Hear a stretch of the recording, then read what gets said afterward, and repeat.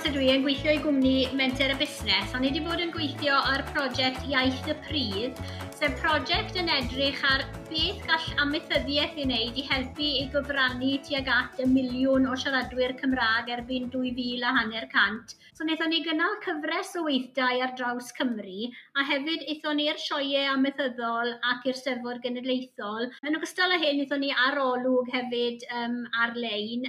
Yn gyntaf, oedd pobl yn teimlo bod unrhyw gymortholiadau fydde i amaeth yn y dyfodol, dylai hynna fod yn cefnogi'r ffarm deuluol. Dylai fod yna falle rhyw fath o gap ar yr arian sy'n cael ei roi i unrhyw un ffarm yn unigol, achos bydde hwnna wedyn yn golygu bod mwy o ffermydd bach yn cael ei cynnal mewn ardal, sy'n golygu yn ei dro bod mwy o gyfle i deuluoedd i aros yn yr ardal a mwy o gyfle i siarad yr iaith. Yn ogystal â hyn, beth dod allan i'r amlwg dro ar ôl tro oedd yr system gynllunio a'r ffaith bod hi'n anodd iawn i bobl ifanc yn benodol i fforddio cael tai a hefyd i gael caniatâd cynllunio.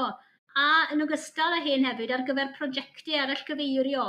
Felly yr ail argymhelliad yw bod nhw'n ail edrych ar y system gynllunio a o ystyried hefyd ochr yr iaith Gymraeg gyda hyn. Ond beth oedd yn ddiddorol yn y gwaith ma oedd dim yn unig bod ni wedi mynd i'r ardaloedd sy'n cael ei ystyried yn cadarnleoedd yr iaith Gymraeg, ond feithon ni hefyd i ardaloedd lle nad oedd yr iaith falle mor gryf. A gweud y gwir, o'n ni'n cael yn yr ardaloedd hynny syniadau lle o'n nhw eisiau ymestyn yr iaith, lle yn yr cadarnleoedd o'n ni'n cael syniadau ar sut mae diogelu beth oedd gyda nhw'n barod. Un o'n gobeithio ni nawr yw bod yr adroddiad yma yn mynd i gael ei ystyried wrth bod Llywodraeth Cymru yn datblygu ei polisi amaeth nesaf.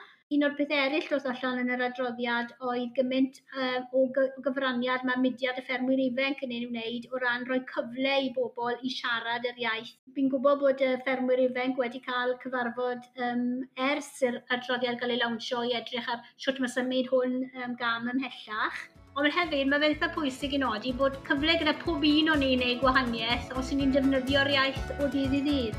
Cefnogir ar y tir gan y Gronfa Cynnwys Sain.